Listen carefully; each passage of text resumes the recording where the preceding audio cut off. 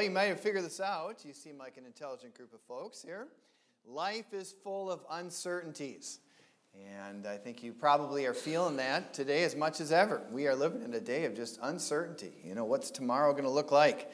I think the expression goes, nothing is certain in life except death and taxes. Not Texas. Taxes. Right. So I guess I'm sure about one thing. I'm sure that nothing is sure. So what a day. What a day. I think we all keep scratching our heads and saying, what is happening? This is unbelievable. What a day we're living in. And I have to be honest with you, sometimes when I look at the news, I think, why is everything so complicated? This is not that complicated. Can't they just do whatever? But the uncertainty of our day, at least to me, seems like it could be solved by just simple decision making. But our day is a very uncertain day. And there's just so many factors. And you know that. I don't even need to explain it to you. You know it. What a day. Going all the way back to the beginning of this year. 2020 has been quite a day. You even think of what happened on Friday with that Supreme Court justice passing away. And we were texting as a staff about it. And somebody said, I think it might have been Mr. Mueller, said something along the lines of, as if 2020 hadn't already been interesting. Whoa. And you think, how is this even possible? And don't you sense it? Don't you just sense the uncertainty, maybe the insecurity of our day?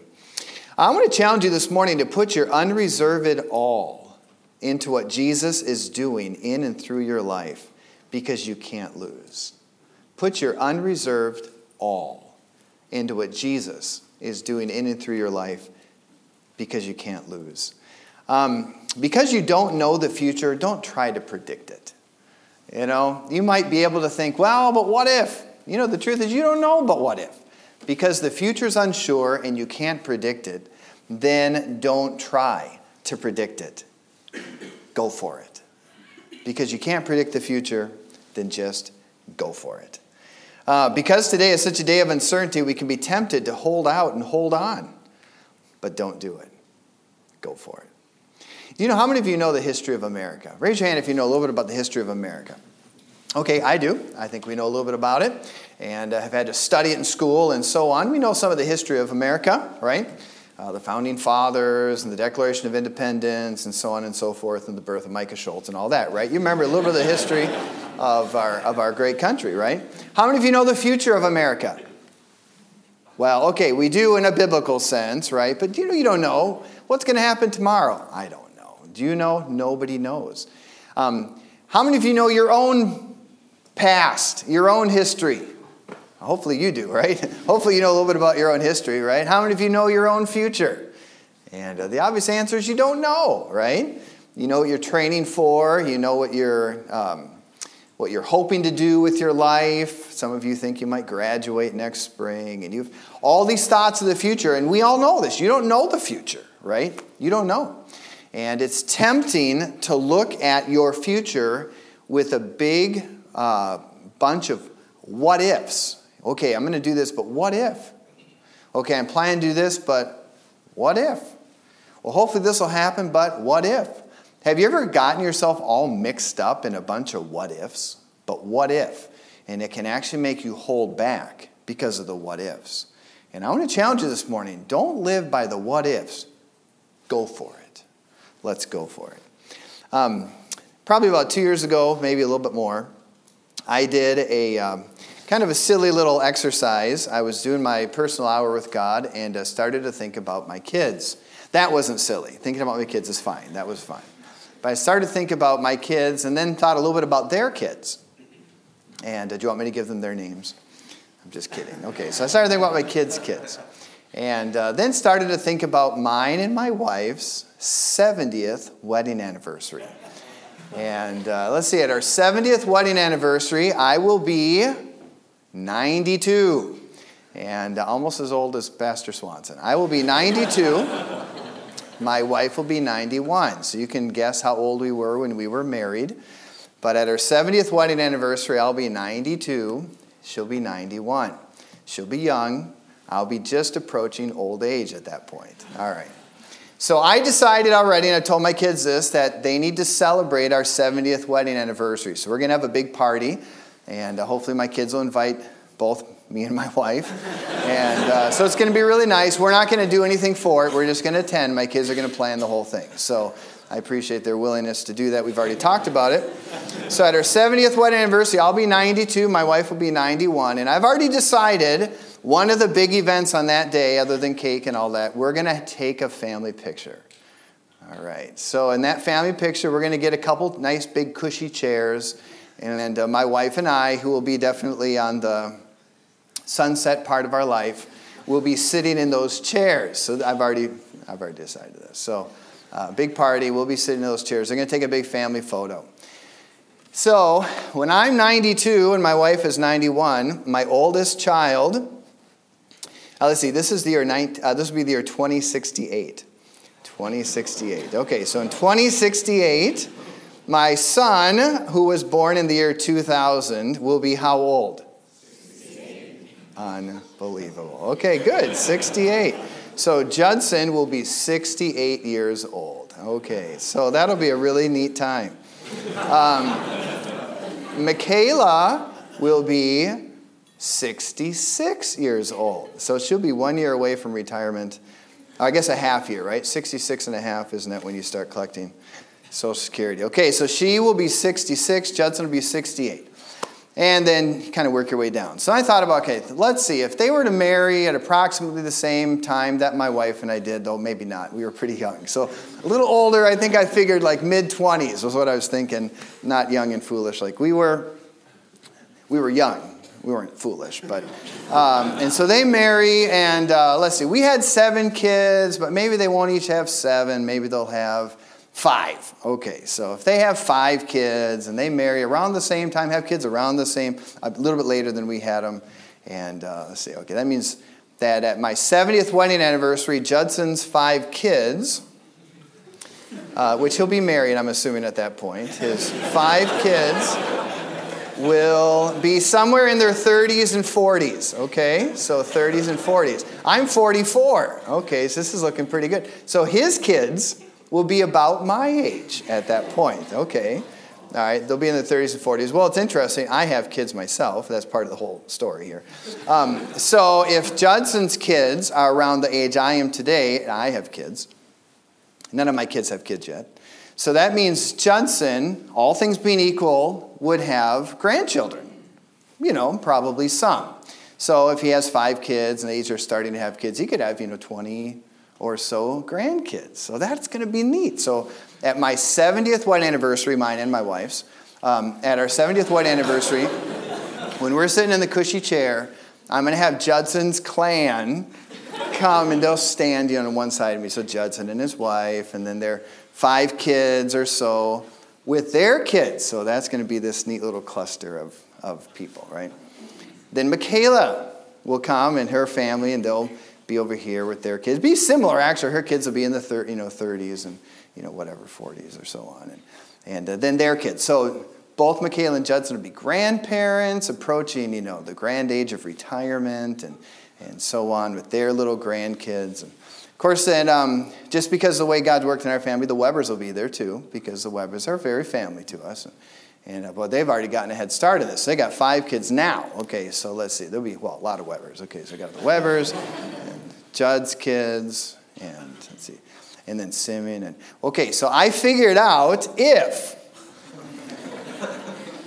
and I don't know. I'm even figuring low. Like, they're not going to have 7 each, though. You're welcome to. But I'd say they have 5 each, and they each have 5, and so on and so forth, and similar type timing and all this. Of course, this is all based on a lot of unknowns. But that day, on our 70th wedding anniversary, after cake and ice cream and all that, before my nap, I counted up there should be over 256 people. Man. That's like a wide-angle lens, That's. So we've talked about this. Haven't we talked about this, right? Yeah, we've talked about it. Do you know when you're 92 years old? I've never been 92, so I'm just assuming something of 92. Do you know when you're 92 and you're at your 70th wedding anniversary and the whole clan is around you, and there's 200 and some odd people? Do you know at that point, you think about it, at that moment, how much of my life will matter beyond the 256 people standing around me? The car I drove, and that eventually died, and I got rid of and got another car. Who cares, right? When you're 92, who cares? The home we lived in. Who cares? We're living in a nursing home at that point, so what does it matter, you know? The home we lived in. Who cares, right? You think of all the things, but you know what would really matter? All those people standing. Don't you know what I'm saying? All those people standing on the side of me and my wife at that picture. And I told my kids this. We've talked about this, and maybe your parents have said something similar to you. I told my kids, I said in a very certain sense, my wife and I are not particularly parenting them. We're parenting their children. And we've talked about it. This isn't the first time I've said this. We've talked about it. I think about it. My wife and I think, what is it that we're doing with our kids, not so much to ensure their success, but to ensure that they'll be good parents of kids, or that my grandkids will do well. Or at that day, when I'm 70, our 70th wedding anniversary, I'm 92, what are my great-grandkids going to be like? That's a very important point. So in a certain sense, I'm living for my 70th wedding anniversary. I've had the privilege of being at Falls Baptist for 20 years, a little over 20 years, and have been here during a lot of interesting growth and transition as a ministry. The college, the first year we came, the college was brand new. We just opened the college in the fall of 2000. There had been a preliminary year, the fall of 99.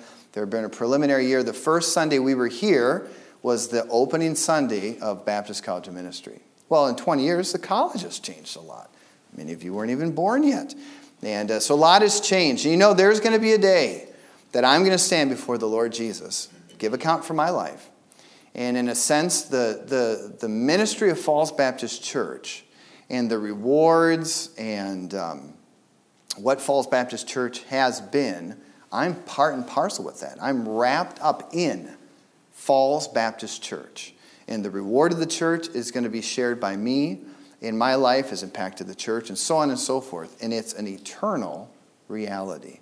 In fact, I don't know what's going to happen tomorrow, but nothing that happens tomorrow can change what has happened yesterday or the 20 years. The reward that's coming to me as being a part of this ministry and what God has done here cannot be taken away. Okay, it's sure. It's certain. Well, having said that, I want you to find Ecclesiastes chapter 11. In Ecclesiastes here, he's dealing with a lot of just life stuff. And the book is not particularly meant to be discouraging.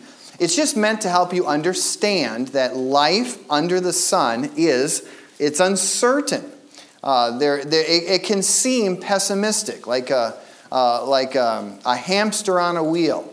And in fact, it's like you get to the end of the writer's life here, Solomon, and he's thinking about it, and as he's thinking about it, he's recognizing if you're going to live your life for this life, you're going to end up pretty frustrated. It can just seem like you're just looping in life. So he's helping you to see there's got to be more to life than just living. And I think if he could be here, he would say to you all, go for it. All right, so look at the first 6 verses. This is near the end now of his the whole book. He says, cast thy bread upon the waters, for thou shalt find it after many days.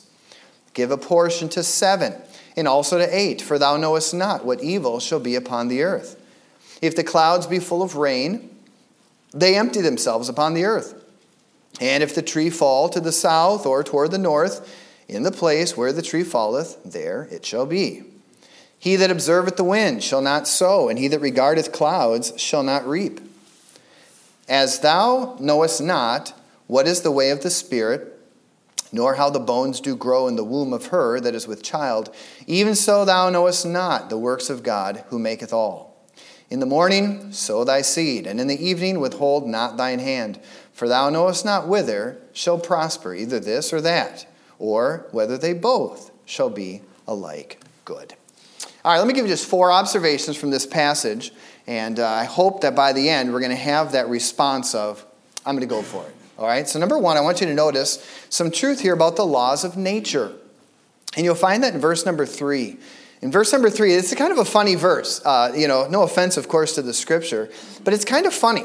If the clouds be full of rain, they empty themselves upon the earth.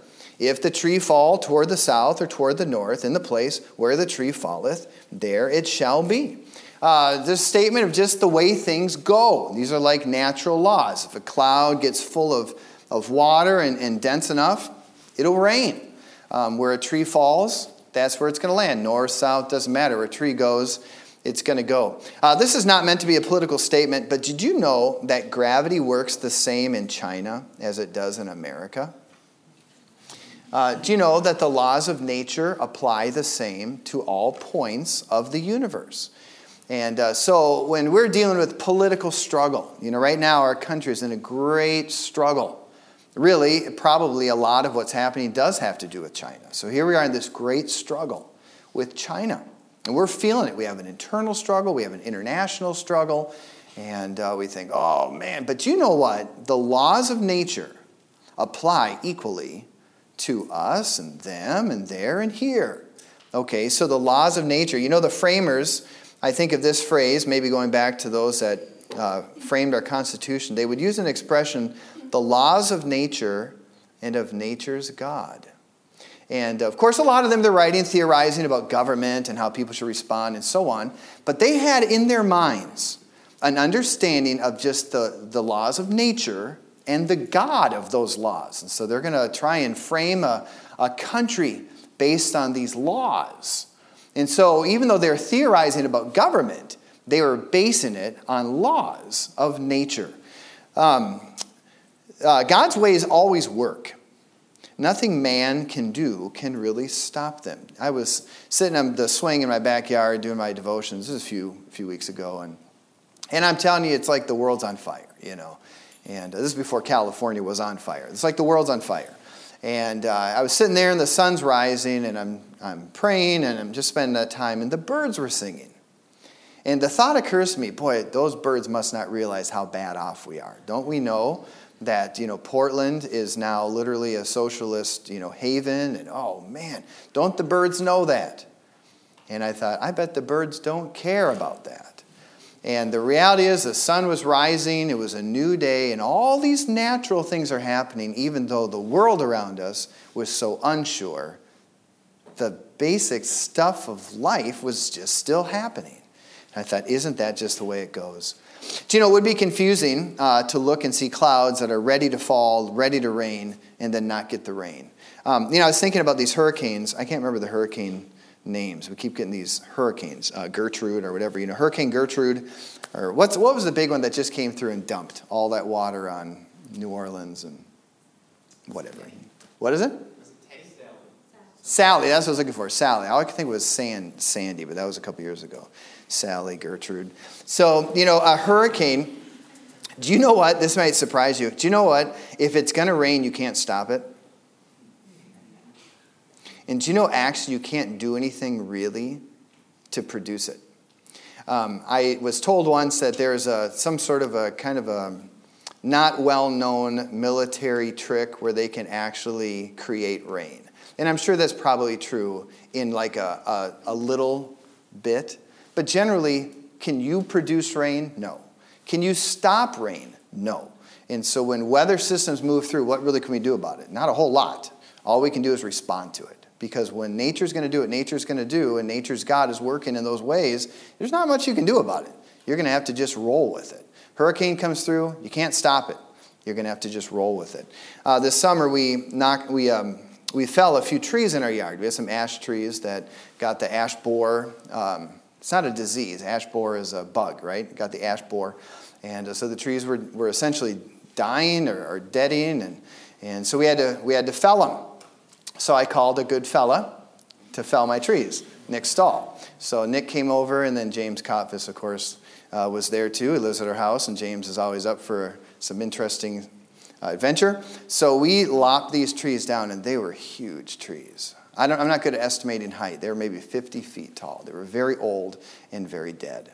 And so we did what you do when you cut down a tree. We kind of cut some of the branches down and tried to think about how it's going to fall. We hooked up a rope to it. What's it called when you put the rope on a tree? There's a word for it. Whatever. Anyway, we had the rope on the tree, and so then we cut the wedge out of the one side and started to cut the back. And so we're at one end of the yard, and we're pulling this rope, and it's got the pulleys on it, and we're doing the thing. And still, one of the trees, and we did everything we could to predict which way it would go, and we tried to pull it, straight down this way. It still ended up going just a little bit one way and got caught in the tree next to it. And it could have been a whole lot worse, really. We were able to get it down, and it was fine. It wasn't a problem, but it was interesting to watch because when a tree goes, it's going. And when a tree falls, there's not a whole lot really you can do with it. Not in that context, okay? Not without a machine or whatever. We're just felling the tree. And so when you think about the laws of nature, I just want to challenge you with this. The way things work is the way things work. And they're really not altered that much by what we do. Man thinks they're so, brilliant and powerful. And the honest truth is if it's going to rain, it's going to rain. If it's not going to rain, it's not going to rain. If a tree falls to the north or the south, it's going there. And when it falls, that's where it's going to be. And God works in natural ways. So when you're determining how to live your life, do it according to God's absolute economy, not man's. I remember when I was younger, I used to think, I wish I could stop time. Have you ever been behind on a project, the paper's due tomorrow, and you think, man, I wish I could stop time. Have you ever thought it? Of course, I'm going to say, please, whatever. I'm weird, but I can't be the only really weird one. So there was a television show when I was a kid about some girl, I don't remember what the show was called, but she could put her fingers together like this and stop time. And I should have never watched that show because I thought, that's what I want so bad. No, it's not working. And it would always be before a project is due or when the alarm goes off in the morning. I wish I could stop time. And honestly, you might wish you could stop time, but the better thing to do is plan accordingly. Because you can't. Because the laws of nature work. And so, you might wish that something unusual would happen. The better thing is to plan according to what will happen. Your alarm is going to go off in the morning, so go to bed at night. Your assignment is going to be due that day, so plan ahead for it. Work toward it.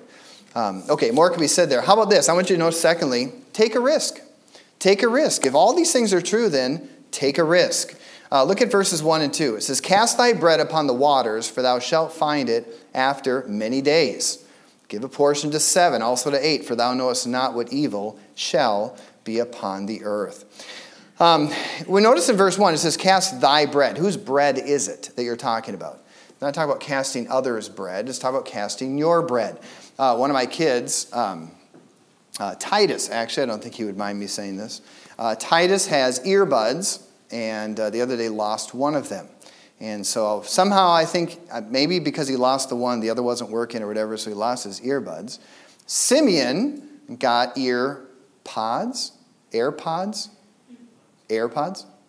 And so he didn't need his old earbuds anymore. So Titus was convinced the right thing for Simeon to do would be to give him his old earbuds.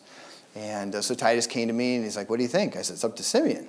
He said, well, I know, but what do you think? Isn't that a good plan? I'm like, I don't know, it's up to Simeon. Those are his earbuds. But he doesn't need them anymore. I said, well, but they're still his earbuds. And he said, but that's not fair. Doesn't that sound a little familiar to you? I told Titus, I said, Titus, we're going to have to learn lessons about the importance of private property. Because if Simeon owns it, he has the right to control it. And you can't come in and say, well, let's share the wealth, You're richer than I am. Don't you think you should just share that with me? I said, private property assumes the right of control. Okay, so if it's thy bread, then he says, cast thy bread upon the waters. It's yours, it's under your control, but here the idea is really give it away. Really, I think this is kind of an injunction to giving. Be generous. It's more than even money. It's the stuff of life. Don't hoard the stuff of life. Give it away. Here it says, upon the waters. I would think it's fair to read into that the understanding of the waters being the masses of humanity. Give. Just give. Help out. Take the stuff of life and give it to others. Give, and then what will happen? You will find it after many days. And the question is how? how will you find it again after many days? Do you know the answer is, I don't know, but it says you will. And so the temptation to hoard is because you don't know how you're going to get it back. But here it says, don't live your life hoarding. The implication is because of uncertainties. Don't live hoarding, live giving. Because it's the giving that in time, in due time, in a way that you can't even predict, you're going to get it back. Don't worry about it. 7 here, it says, give a portion to 7 and also to 8. So if 7's a perfect number, what would 8 be? Above and beyond, right? So he says, so give and give even beyond measure. Somebody preached on this passage years ago, and they were talking about, I think probably about giving, kind of similar thought to what we're doing here. And I don't know, somehow they started talking about the eighth portion. About the eighth portion is that just beyond what you can do. 7 is what you can do, go beyond that. And so the eighth portion is maybe the difficult thing beyond. And somehow through the course of that, in discussion, it became widely known that I was Mrs. Catterhenry's eighth portion. I thought, so if 8 is what she can handle, if 7 is what she can handle, I was the eighth portion. So I'm just beyond what Mrs. Catterhenry can handle. And so you should ask her about it. Maybe she remembers, but I am her eighth portion. It's probably not a compliment. So, all right. So here's the point. Because you do not know what lays ahead, this is going to sound funny. Because you do not know what lays ahead, though your temptation would be to hold back and reserve, or maybe to use the idea of hoarding. Well, I don't know what's coming up. I better hold back. He says, because you don't know what's coming up, don't hold back. Cast your bread upon the waters. Just go for it. Be liberal. Give. Help. Look, you got needs all around you. Give to the needs around you. Yeah, but what if it puts me in a bad spot? He's saying it can't put you in a bad spot. He said, if you cast your bread upon the waters, it will come back to you. Okay, you want to think about certainty? The certainty is if you give, you'll get. So he said, if you are tempted to hold back because of uncertainty, he says, think exactly opposite. Don't hold back. Give, because it will come back to you. And don't just give in a measured way. Give beyond. He says, for, verse 2, thou knowest not what evil shall be upon the earth. And Pastor's not up here, and I kind of wish he was. I was going to ask him to clarify this. But I remember he told a story about he was in a service with his father. I don't know if I remember the details enough. I think they were down in Miami, perhaps. And there was on the front row of the church where his grandfather, where Pastor's father had pastored, there were some older men. And they were kind of your typical men, didn't look like they had a lot of means per se. And if I remember the illustration correctly, and I'm probably not exactly right on it, but these men used to have great wealth. But through the turn of the economy or whatever, I don't know, at some point maybe Great Depression or something, they lost it, all their wealth. And one of the men then, Pastor remembers one of the men saying, I wish I had given while I could. But when he lost everything, he couldn't give any. And so here he was hoarding to try and be prepared for the future, and then ended up losing it. And what he ended up losing in it was the opportunity to give with it.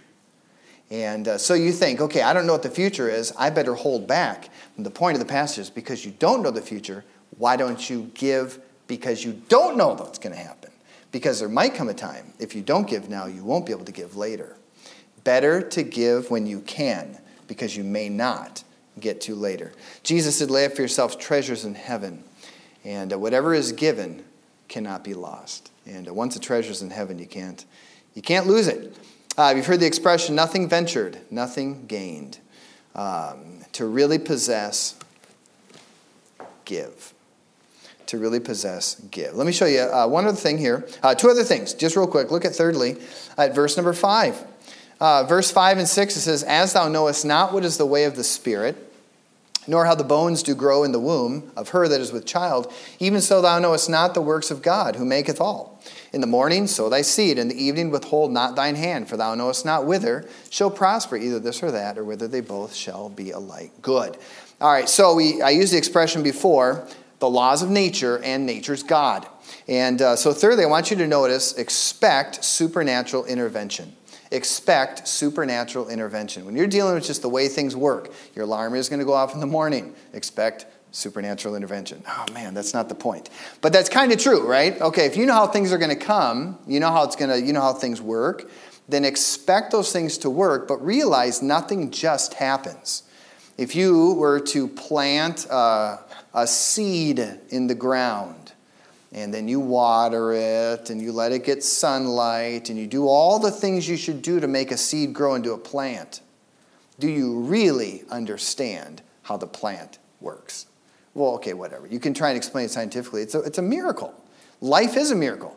A baby in the womb, growing and becoming and birthing. Okay, do we understand it? Sure. Cells divide and so on and so forth. But really? Do we really understand that? That's a wonder. It's a wonder. And the ways of God, the ways of nature, and the way God works in nature is remarkable. And so here's the point. Okay, here's the point. When you're dealing with uncertainty and how to respond to uncertainty, and you're going to depend on God in it, and who knows the future, we do know one thing about the future. We can expect supernatural intervention. And so we need to think according to how things work and expect that in the way of things working is the hand of God behind it. Even the laws of nature assume the intervention of nature's God. Nothing in life just happens. You don't have to understand how something goes. You just have to trust that God does what he does. And so application, don't slack. Here he says, verse 6, in the morning sow thy seed, in the evening withhold not thine hand, for thou knowest not whither shall prosper, either this or that, or whether they both alike shall be alike good. I guess in a certain sense, don't put all your eggs in one basket. Diversify. Work hard. The one that works hard makes it. The one that works hard gets ahead. The one who's lazy and hopes for the easy break is never going to get it. And because you don't know the future, give, respond. You may never get to give again. Just give it all. Go for it. Because in going for it, if you're diligent, it's going to work. The future's going to work. So last thing, and I want you to look at verse 4, and this is what I want you to walk away with. I want you to walk away with verse number 4. In verse number 4 it says this, he that observeth the wind shall not sow, and he that regardeth the clouds shall not reap.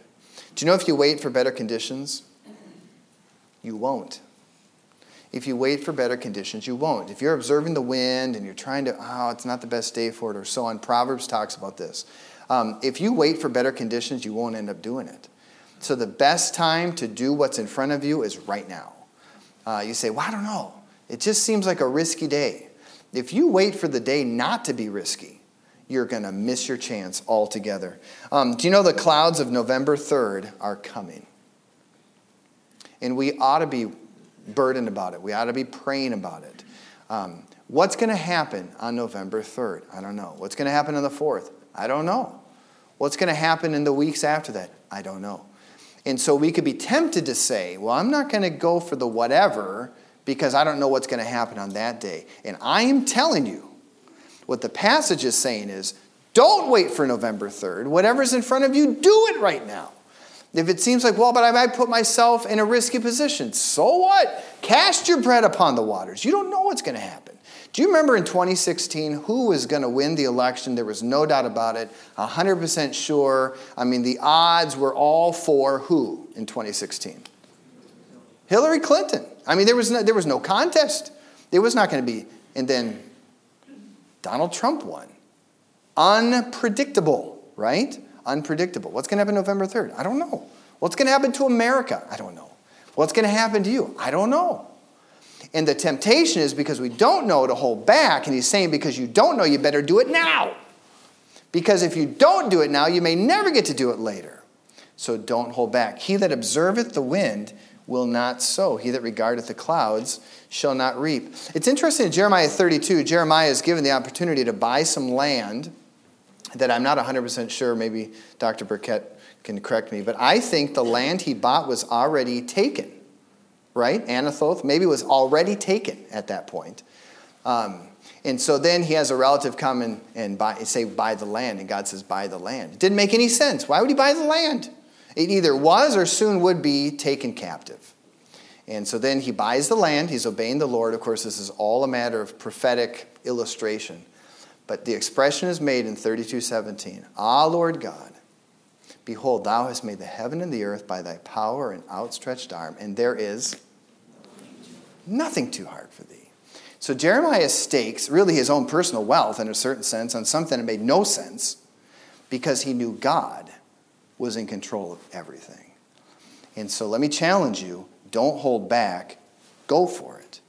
The clouds of November 3rd are coming. What are you going to do? Hide it in a napkin? Do you remember the one who was supposed to invest didn't because he was scared, and the one who did invest got the reward? Go for it. I used to play Monopoly with my sister. She's older than me, and somehow I would convince her always to play Monopoly with me. And she didn't like it. It didn't matter. I would convince her to do it. We'd play Monopoly. I loved Monopoly. It was just like my thing. I loved playing Monopoly. And I was just a fool for Monopoly. I would literally get, anything I landed on, didn't matter. The jail, I bought it. It didn't matter. I bought everything I could. Any money I could come up with, I'd just buy it. So I'd buy a property, land another one, mortgage the first one to buy the second one. I mean, I am always buying. And generally, now this is, I hope I don't hurt my arm in doing this, patting myself on the back. Generally, I won. Because I knew that if I didn't go for it, I would never get it. And my sister was more conservative. So if she didn't have the money, she would just wait till the next round. So I'm going through the game, and I'd have 20 properties. They're all mortgaged, whatever, who cares? I got them, So I have all these properties, and they're all mortgaged, and I'm just waiting for that time when you land on free parking, and get... Did you play it where you put all the money in the middle? Yeah, it's not in the rules, actually, but it didn't matter. I would just live for the free parking. And I'd get all these properties, get on free parking. And sometimes it didn't work. Sometimes I lost, and I lost it all, like miserable, crash and burn, whatever. But more times than not, I won the game because I knew I'm going to have to get it. I'm going to have to go for broke. And I'm not a military guy, but I do know in military, in warfare, you can't fight and win with reserve. Now, you might be able to explain it better. But if you're going for the hill, you're going to have to go for the hill. And if you fight reservedly, you actually will lose. And I think that's true in life. The reality is, go for it. We are accountable, and I'm done here.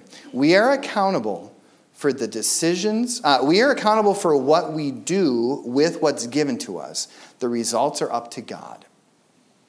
If it's in front of us, God says, go for it. But what happens is really up to God. So if I can say it this way, plan for your 70th wedding anniversary. I'm going to live my life for my 70th wedding anniversary. Do I really think I'm going to get to my 70th wedding anniversary? I don't know. Maybe. I'd like to. I like cake and stuff. Why not? I hope so. I don't know. The reality is we could all be raptured up and I'll be in heaven and we could be partway into the millennium. I don't know what's going to happen. But here's my thought, and this is what I want to leave with you. My thought is this: I don't know what's going to happen. Am I going to really live to 92, celebrate my 70th wedding anniversary? I don't know. But I'm going to live today, assuming that day, because I think God will reward me for that day, even if I never get to that day. Because the actions I make in my life, the way I live my life today, will actually create a trajectory that God will predict and reward even if I can never get to it. And so it's better to live for that day, and obviously I'm talking even that day, but it's better to live for that day, even if I never get to that day, because God is going to reward me not based on whether I get to that day, but on the trajectory toward that day. And so he says, if you observe the wind, you're not going to sow. You're going to end up sitting on your hands and not getting anything. If you regard the clouds, you're not going to reap. So you might right now, maybe if you're like me, you think, I don't know what's going to happen in November. I don't either. So don't wait for November 4th. You better do it now, because I don't know what's going to happen. So go for it. Your only regret will be Your only regret will not be that you had done too much, but that you should have done so much more when you could have. Isn't that true? Your only regret is going to be, I wish I had done more, not I wish I wouldn't have done as much. And so we don't know the future because you can't predict it, because it's uncertain. The writer is saying, because you don't know, don't hold back, go for it. Cast your bread upon the waters. You're going to get it back, don't worry about it. You don't know how a baby grows in the womb, but you know God's the one that does it. If you observe the wind, you're not going to sow. So don't observe the wind. Get going. And when you do so, trust that the God that you're trusting in is going to make it all work out right in the end, and he'll reward you for it. Even if you never get to your 70th wedding anniversary, live like it, because he'll reward you for that, even if you never get there. All right, let's pray together.